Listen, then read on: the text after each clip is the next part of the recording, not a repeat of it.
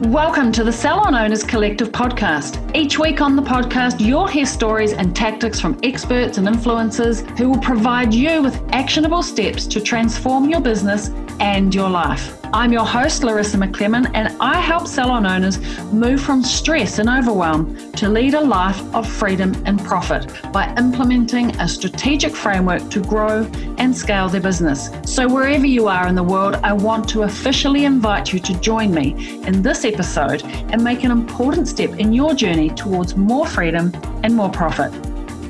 Hey, how you doing? Well, it all starts with you as a business owner. Everything starts and everything ends with you. Now, I know this can feel heavy, a heavy weight, easy to place blame on underperforming stylists or therapists, but at the end of the day, it's your responsibility to make sure your team are trained and supported to perform at a high level. But how can I do this? You may well ask. Well, that's exactly what I'm going to be telling you in this episode. I'm chatting with Bridget Benge, who works as a leadership and management coach for the beauty industry. Now, she specializes in helping beauty owners build high-performance teams and has 3 tips to share with us about doing just that. So, listen up as Bridget and I chat about the 3 key steps to learn how to whip your team into shape in no time. You're going to love this chat. Let's jump in and meet Bridget. Bridget, thank you so much for joining me on the Salon Owners Collective podcast. I'm really pleased to have you. Thank you. It's great to be here. So we had a big, long talk before we jumped on. And so why don't we start with where are you in the world? What do you do? And how did you get to be doing what you're doing? Okay, so I am situated in Melbourne. And what I do is I am a leadership and management coach predominantly to beauty therapy salons. So that is my biggest focus. And the reason why I focus on skin is because for me, skin was always a passion of mine. I come from a French background. My parents are French. And looking after the skin was something that we did, from the age of 9. Like I've been using skincare from the age of 9. And so it was my hobby. It's what I really like to do. My business career started in advertising, believe it or not. So for 15 years, I was an account director in advertising agencies. And when I had a little bit of a midlife crisis, because I spent no time with my son, I had one son at the time, and pretty much came home when he was asleep and went to work before he woke. And I had that little midlife crisis as I don't want to do this anymore. I decided that what I wanted to do was to coach the beauty industry in business, to coach them on leadership and management. I thought it was a little bit rude to do that if you yourself haven't succeeded in that industry. I mean, fancy telling therapists how to run their business when I've never had a salon. I've worked in advertising, but that was completely unrelated. So I thought, well, how hard can that be? Couple of years, I'll be okay. Larissa, 10 years later, 10, I finally was able to master how to run a successful salon. I mean, it was a really complicated process. And that's when I started coaching. And I sold my salon after 14 years of having it. So I sold it in 2010. And now I just coach the industry. But there's just a lot more to the beauty industry than a lot of people think because it's service and predominantly product.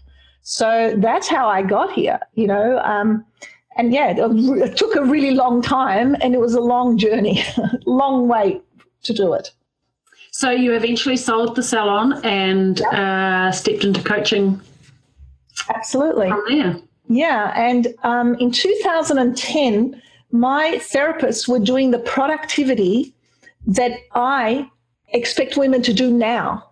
So they were producing, in excess of $150 an hour. I like therapists now to produce $130 an hour. And the therapists then were they were making more money in commission than in their base wage, if that makes sense. So I've never been one to pay more than award rate. And whether they earned more money was based on their productivity. And that's how they got to earn a lot more. And those therapists were doing that. Like they were producing really high with integrity, by the way. So no pushy sales tactics. So a lot of people think that, well, it must be really pushy sales tactics. And if you think about it, my therapists were booked out weeks in advance. So there's no way they could have been pushy if they were booked out all of the time. And they had clients that came in all year round. So that's what I call high performance. So when it comes to training the girls, training the therapists, it's all about high performance. So yeah, and that's what I do. So I transform therapists into high performers, and I lead owners to manage these people, how to manage the high performance. Fantastic. And that's exactly the reason I wanted you to come and talk to us about that, building a high performance team, because in the hair and beauty industry, we have chosen a business model that is based on humans. Yeah. And so we have to get the most out of our humans if we want to have a chance of survival, let alone thriving inside of our business. So let's talk about exactly that. What I asked you to have a think about, like, what are the three most important things when it comes to building a high performance team that you see are the most important things that we focus on? Okay, so for me, it all comes from the owner. It's all leadership. So a lot of people seem to think that they can just put in an ad in a newspaper and say, or seek and say, high performance therapist wanted, apply within. And I say that just doesn't exist. If there is a high performance therapist out there, she's either so happy where she is, earning lots of money, or she's preparing to open her own thing, right? But she's certainly not waiting for your job. Right? She's not waiting for you to put an ad in the paper, right? So for me, high performance is all about training people within, and it's all about leadership. And we can't start with training our therapists without first starting with a clear identity and culture, right? So identity, so many salons don't even know what they stand for. Like, what are they there for? How they identify themselves, and how do they pull themselves apart from the competition? What makes you so special? Why should people come to you? And pretty much spend within a year between $5,000 to $10,000. I mean, that's what we expect loyal clients to spend with us. So when you're talking about that level of money, you better be special. You better be something different. And you can't have that without clarity of identity, right? So that is a really big part of what I teach people to, why am I here? Why should people come to us? As you probably know, Larissa, I know that you know, marketing, online marketing has completely saturated our industry to the point that clients no longer believe, or potential clients don't even believe what we're advertising. Like when we say it's valued at $250 for $47, they don't believe it. And they shouldn't, because it's not affordable what we're doing, right? So the only way that we can separate ourselves is through what we do, is through the journey, the client experience, the client journey, and of course the results at the end of the day. And there's nothing else. So you can market as much as you want. The consumer is way too savvy to fall for it, right? Unless you are special. So we have to make salons special. We have to pull them apart from the competition. And it starts with identity. And of course, beyond that, it's going to move into the culture. Right? So you have to have a really sound, healthy culture within your business, that everybody's doing it for the same reasons, that people are passionate and committed to the result. Because with skin, it's all about result, right? Nothing else. The client is not going to keep paying you if they don't get a result. Just like in hairdressing, it's an aesthetic look, but also the quality of hair or the health of the hair. Nobody's going to pay you money unless you are something special and it is worth the money. So one of the things, just quickly, that I always get therapists to convince the clients is that the benefit is greater than the cost, no matter what the cost is. So even if we are high priced, their job is to demonstrate that the benefit is greater than the cost, right? So the culture within a salon is really important. And I find that this is just not a focus for a lot of people. There is no culture. And the thing is, if we don't build or create our own culture, it gets created for us, right? So the people within the business will create a culture in the absence of a formal culture. So to me, that is just really important. Okay, so number 2 is processes. And I know you're a big fan of processes, is systems. Nothing happens without a system. right? If we just leave our therapists to do what they do the way they do it, then we will not get the client loyalty and we will not get the results that we need. Everything must have a process, from how to answer the telephone to how to conduct a skin consultation. How to clean the bathroom, how to greet a client, how to answer the questions on the new client consultation form. Everything is a process. And once we develop these processes, this is when the salon owner can start relaxing, right? Can start not having to answer 100 questions a day. Even processes like, how do you process a refund through the FPOS machine? Everything must have a process. And that's also, that is kept in the policies and procedures manual.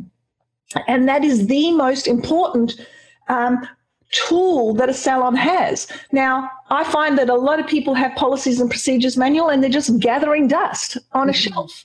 The wrong things keep happening on a daily basis and they don't hold the people accountable to the process.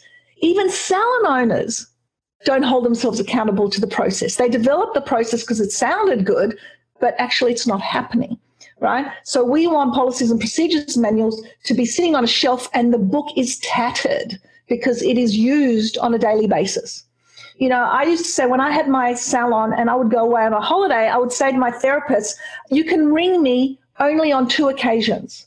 1, the salon's on fire, and 2, there isn't a process.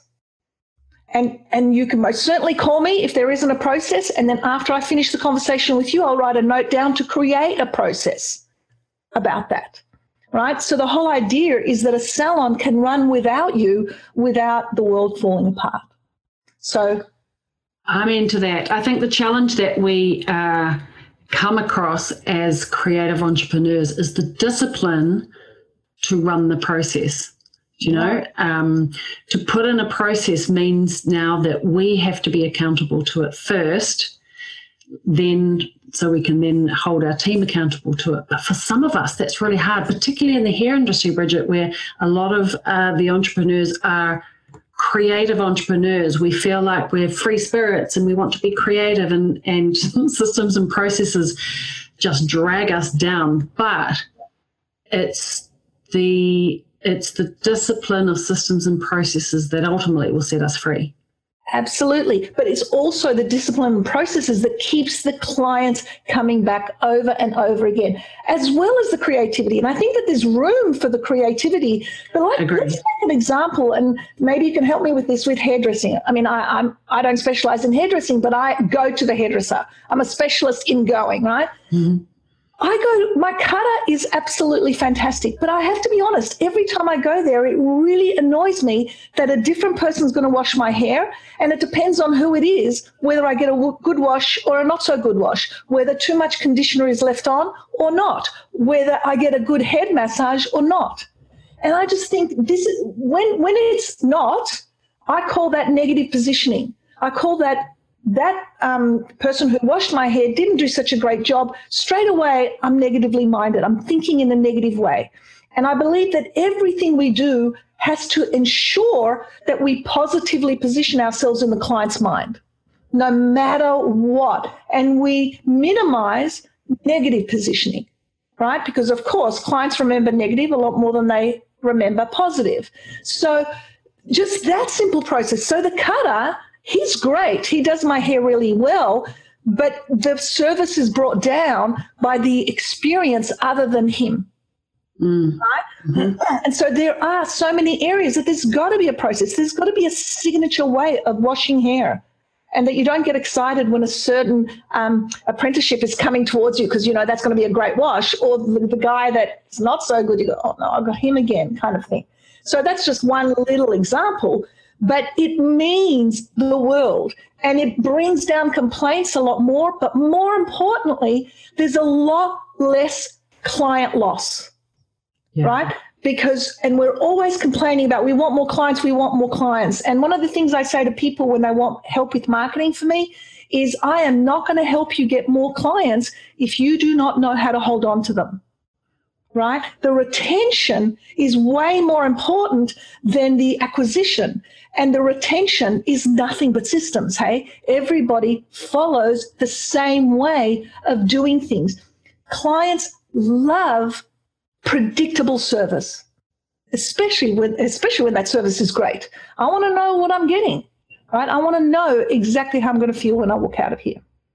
Well, it's that consistency and that signature deliverable, the way that you deliver your signature service. It's the consistency of that actually determines the brand value, right? Absolutely. Because as soon as you don't deliver to that, you deliver on that brand value, you are diminishing the experience, or what did you call it? I quite like that, the negative positioning. Yeah, immediately. And positive positioning. Yeah, that's right. So, I guess one of the ways that I always used to think about before we brought in a new system or a process is, can we consistently deliver on this even when all the shit hits the fan? Absolutely. Yeah. And if the answer is no, then we don't do it. Absolutely. Because we can't continue. You review it, right? This is how we do things here. And unless we find a better way, this is how everybody does it. I'm all for people giving ideas. Oh, I think we could do this better. Okay, let's hear it. And if it is better, okay, let's change the system. But don't make the system just so airy-fairy or just so impossible that nobody can follow it. Yeah. And it's much easier to do that. And that's why a lot of people buy policies and procedures manuals online, and they buy it and they think it's terrific and they get everybody to sign off on it. But it's impossible to get the girls to do it because it's not the way the business is run. It's not how you're running it. So again, it all starts with the leader making sure that each process is 100% spot on. And I want to take that because that's a really good point. When you import somebody else's processes into your business, they're not genuinely, authentically yours. And in fact, every business is so different. The footprint is different. And so it should be. Otherwise, we'd all have millions of followers and be $1 million businesses, and we're not.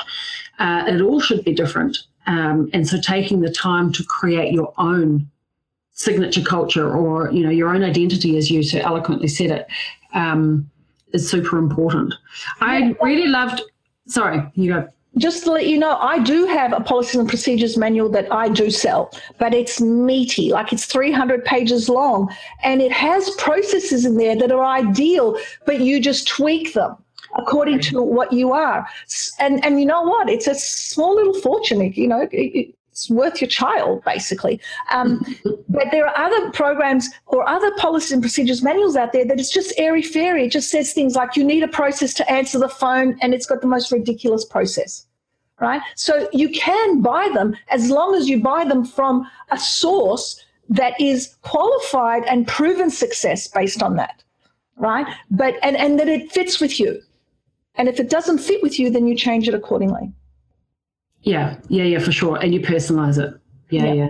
Well, if you think about the franchise model, what is a franchise? It is a big, fat, meaty procedures and policies manual that tells you how to do it to the point where it's so clear that you can have a replicatable business over and over and over and over again. Doesn't matter who runs it. Absolutely. It's exactly that. And I say to people, run your business like it's a franchise. This is the way we do things here. And the most successful businesses in the world, I mean, apart from the McDonald's that we all know, but how about Apple, right? Do you have a Mac computer? Do you use Mac? Right. So how about that experience that we have when we walk into a Mac store? There is a system for everything. And I've been to New Zealand Mac store, by the way. It's exactly the same. In New York, it's exactly the same as in Melbourne. And that's why they're so successful. Right? And Officeworks, supermarkets, it's just a process, and it allows people to own their positions. Like therapists feel empowered because they know how to do things right. There's also less conversation because people are doing things wrong. Like there's less, counseling because people are only doing everything the right way. Yeah. Great. Very good. Let's talk about empowering people to do things the right way. Okay, so that's number 3, right? So leadership today is so different to how it was when I first entered business many years ago, right? We used to have a very autocratic way of leading people, and that just does not work, right? In the old days when somebody was lucky to have a job and they stayed there no matter what, that's finished. The millennials do not consider themselves lucky in having a job with you. They probably think you're lucky to have them, right? And so how we lead people has totally changed. And it's about empowering people with the knowledge, with the skill set, and creating tools to make their lives so much easier on a day-to-day basis. And with that, we hold them accountable. So we not only empower them, we mentor them, we train them in every area of the business, but we hold them accountable so that they get to a point that then they start to hold themselves accountable. Right? And then that's when you find you have a truly passionate, committed therapist in your employ. And if you get to a point, this is the biggest fear that people have, if I get my therapist to that point, she's going to leave me. Yeah. But isn't it better that she leaves you after 3 years of giving you high performance than staying there for 7 years with low performance? Once we learn how to mentor and train our team, once we have all those processes in place and we know how to lead them, we can do it again and again and again. And if we get 3-4 good years out of a therapist, that's great. When people left me in my business to move on, I congratulated them. I said it was great. I got the best out of them. Right? The ones that I didn't, by the way, and there will always be the ones that you just don't keep them. Right? But you find that out really early in the piece, not 7 years later, right? So it's also a matter of figuring out who's just not going to cut it, and not because they're bad people, but because they just don't have it in them. They're not committed. They're not passionate about our industry. We better love what we do. We better, because if we don't, we are not going to deliver the results that are required to give. Imagine a cutter who doesn't love cutting hair. That's just absurd, I would imagine. Like, it's crazy, isn't it? And so it's the same thing in the beauty industry. It's a big job. And if you don't love what you do, then you cannot possibly succeed, and you cannot reach the productivity figures that I want people to reach, and that so many girls are reaching. I think the fear or the barrier often comes from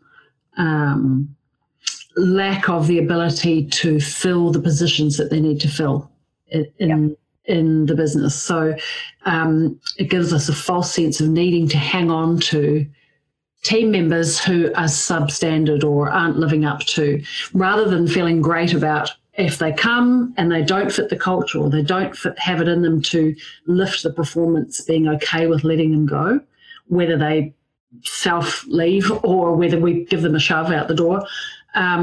We hold on to them from a place of fear rather than building them up or being okay with people leaving. Is that something you experience too, Bridget, that it's hard for business owners to find anybody, let alone quality high performers? Yeah, absolutely. And I totally agree with you that it comes from a place of fear. And it's very easy for you and I to say, don't be fearful. I get it. I understand where the fear comes from. So you have to equip yourself with knowing how to train and mentor your people and have all of those systems in place. It comes from a place of fear because it comes from a place of, I don't know how to do this. So you've got to start with you. You've got to start with you knowing what it is that's happening in your business, that you can pass it on to the team that you're about to employ. So it's valid. I get it. But you can't just keep going that way. You can't keep having low performers, right? You won't sustain, and then you'll end up closing the door, and that's what happens. So, and yes, in answer to your question, yes, it is hard to find, people that are going to be committed, which is why I love trainees. In our industry, I know you have apprenticeship, we have trainees, we mold them. Like, we teach them, we mold them. I've had therapists that were nowhere near as passionate at the beginning than they were at the end. I inspired the passion, right? And if I couldn't, and of course there were many times that I couldn't, I knew that all my training and mentoring is not going to do anything. So that old adage that says, hire on personality, not on skill, is huge, because the skill part, at least in beauty therapy, that's the easy part. Right? We can train any therapist to do a facial or put some polish on a fingernail, but you can't train personality. You can't train or mentor passion. You can't train commitment. Right? So it's settling for the young, inexperienced therapist, knowing how to induct her into the business slowly and surely, and then growing her through the process of becoming a high performer. And it's not that long. It doesn't take that long, right? But no, people just keep employing therapists that have been around for so long, have their own bad habits. They don't perform, they don't produce, but they feel that they should be employed or earn a certain amount of money because I've been in the industry for 10 years. For me, I pay the same to a girl who's 21 and fresh out of school than somebody who's been out for 10 years. It's all about performance, right? All about. I'm so pleased you brought that up, because it's the wrong yardstick to be measuring is time in the industry. It's output. So if you have the equation correct, someone who is smart, savvy at 22 can outperform someone who is not smart, doesn't perform at 42 or 32 or whatever the case may be. It's about what you can deliver on the day, rather than just how long you can sit in the store.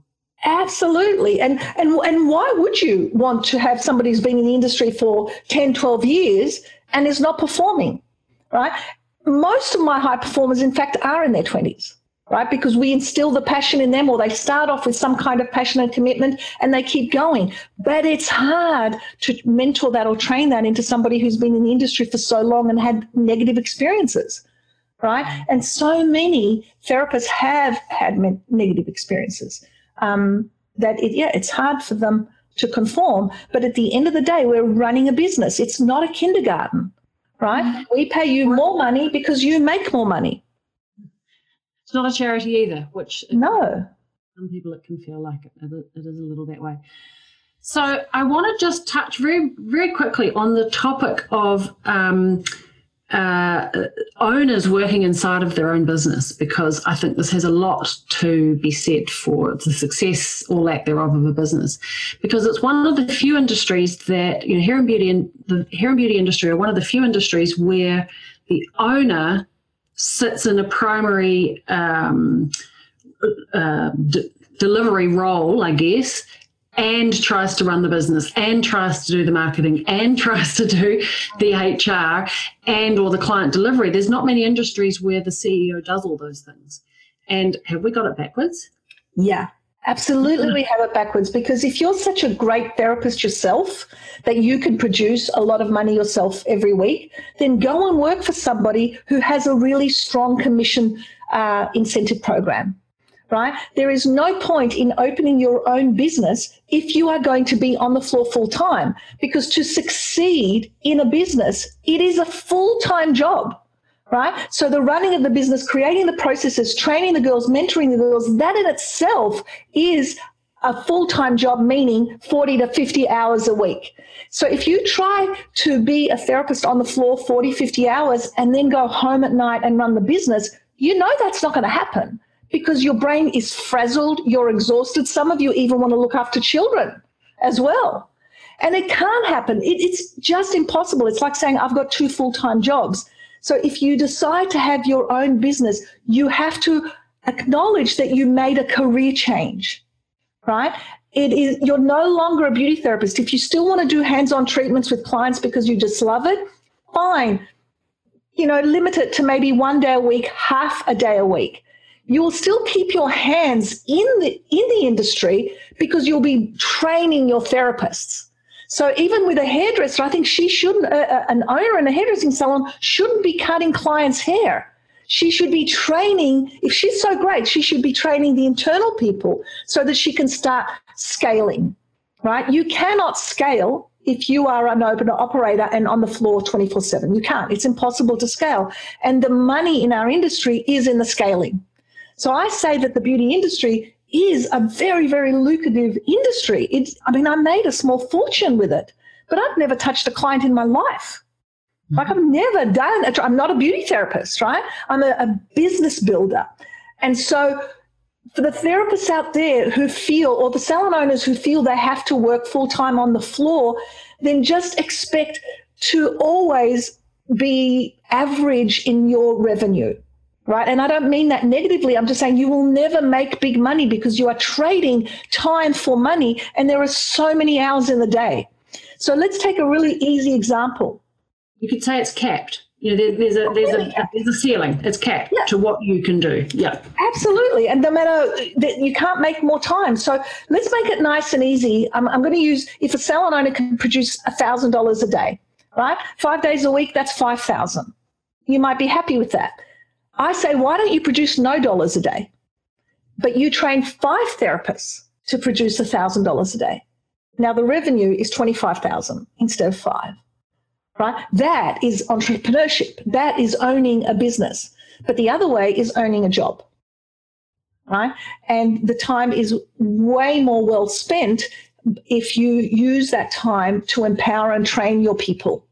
Right? Everybody complains, and I know that in the hair industry. I opened up my business because I wanted more time and more money, and yet you've never had less time and less money in your life. And so many people report that their therapists earn more than them. What's the point? Like, why would you do that? Look, even if you came off the floor at $1,000 a day and trained your people to do half as good as you, and they each did $500 a day, that's still 1.5 times, 2.5 times what you can do on your own. Absolutely.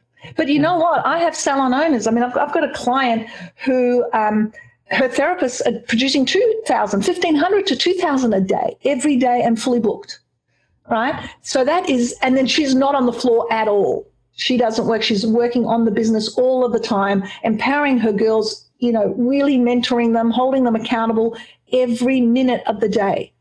And so she's making a bucket load of money, and she has the time and the money that she wanted when she first opened the business. I can see that, circling back to your original point of your business success is all about you, the CEO and the point. I know in my program, the first module that I have in the program is leverage clarity. If you don't have the clarity around why you're in business, what it is you want your business to do for you, and what type of business you're in, aka in the business of running humans, either you love doing clients and you're going to do that, you just want to do it in your own space, great, own it, claim it, and live that. But if you want to grow a business, then you're in the business of humans, and you need to learn to manage humans, train humans, and empower humans, your team. That's the business that you're in. You're not really it just happens to be in the hair and beauty space. And isn't that great? You just said that your first module is leveraging clarity. Well, my first module is identity. It's exactly the same. So we both start at exactly the same place, and know that if you don't start there, then everything else is moot. Like, there's just no point, right? So I love that. I love what you said, because I go, well, that's my identity and culture module, right? Like, that's exactly what we do. So yeah, I love that. And the other thing that you said, we're in the business of humans.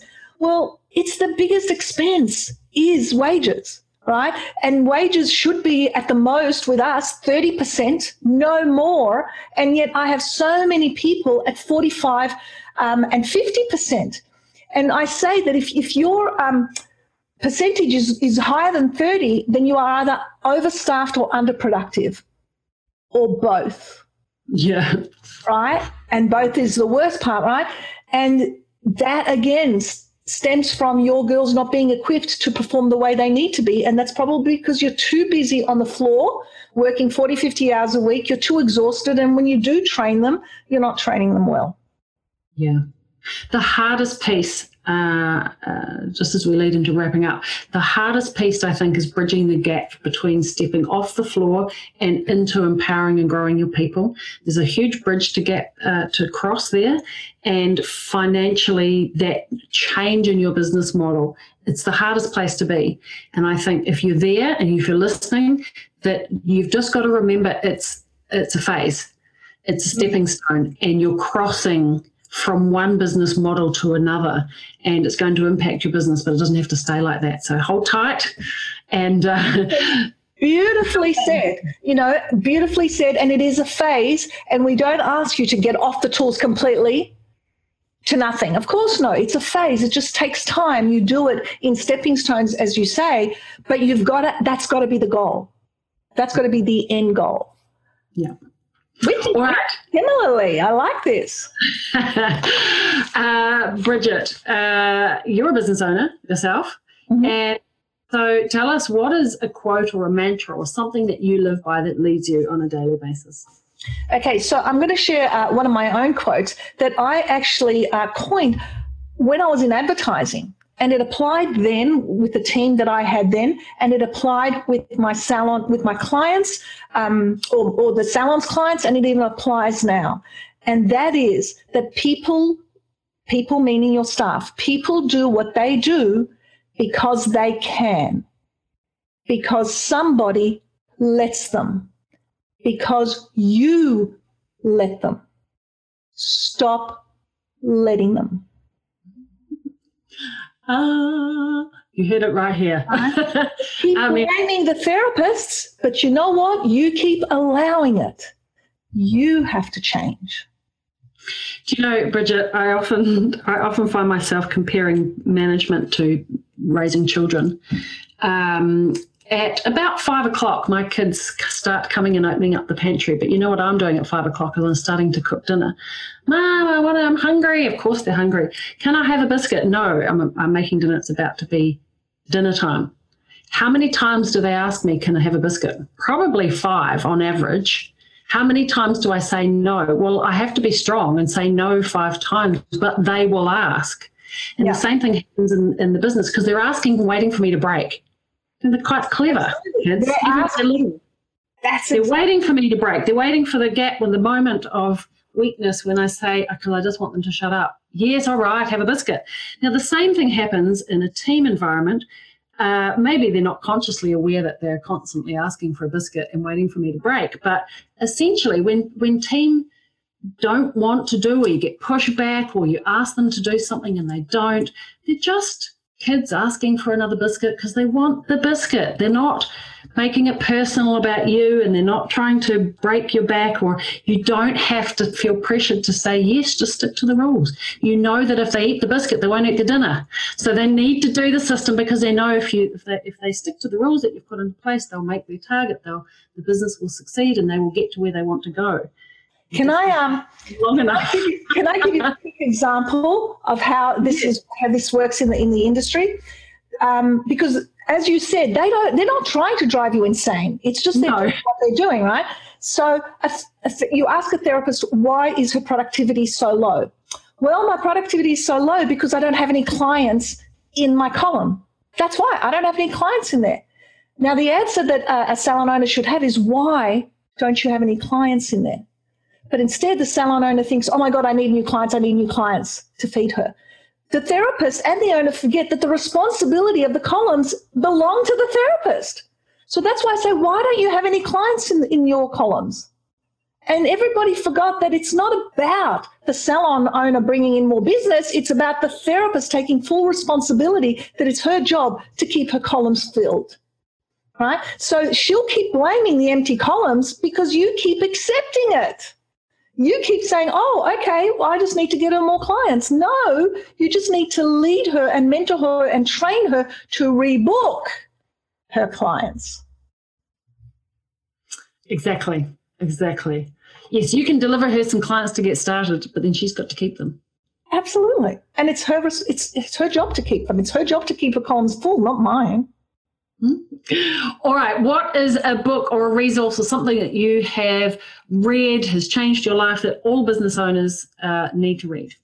It's a really old book, but it's a favorite, and it's still a favorite today. And I think I've probably read it 6 times, and it is the basis of my salon business and now the basis of this business. And that is called The E-Myth by Michael Gerber. And a lot of people have said, oh, I know it, I've heard it. Stop saying you know it, you heard it. Read it. It will transform your life. And it's everything that you and I teach about systems and processes, but in a much more macro way. And I read business books all the time, probably one a month, if not more, but I will still go back to the fundamentals of the E-Myth. So that's my favorite. That's why we think similarly, Bridget. That too was a transformational business book in my life and in my business. So There you go. Good. All right. Well, thank you for spending some time with me. Absolute pleasure. I loved it. It's been a good time and a long time today. And I really appreciate it. I appreciate your insights and what you've shared with the industry. So where can people find you and stalk you and learn more about you? That's great.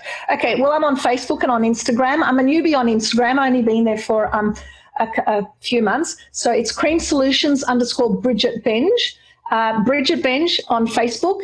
And my website is creamsolutions.co, C-O, not .com, C-O. And thank you very much for the opportunity. I really enjoyed today. It was a lot of fun. I look forward to returning the favor one day. And that's a wrap. Thank you, Bridget, for joining me in this epic episode, one of my favorites for sure.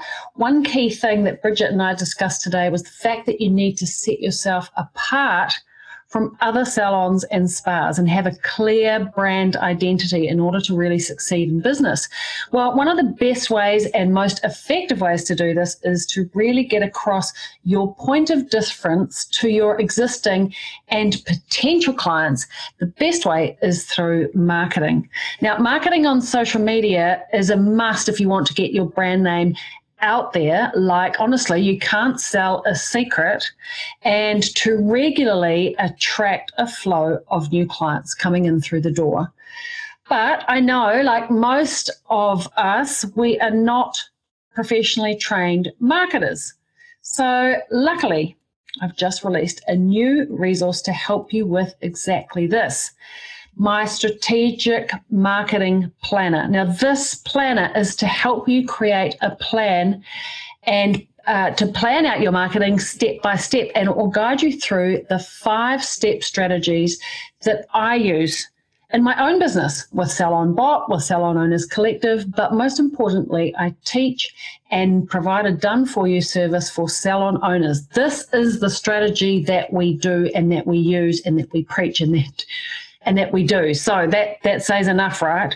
So take the marketing quiz to find out your current salon marketing score.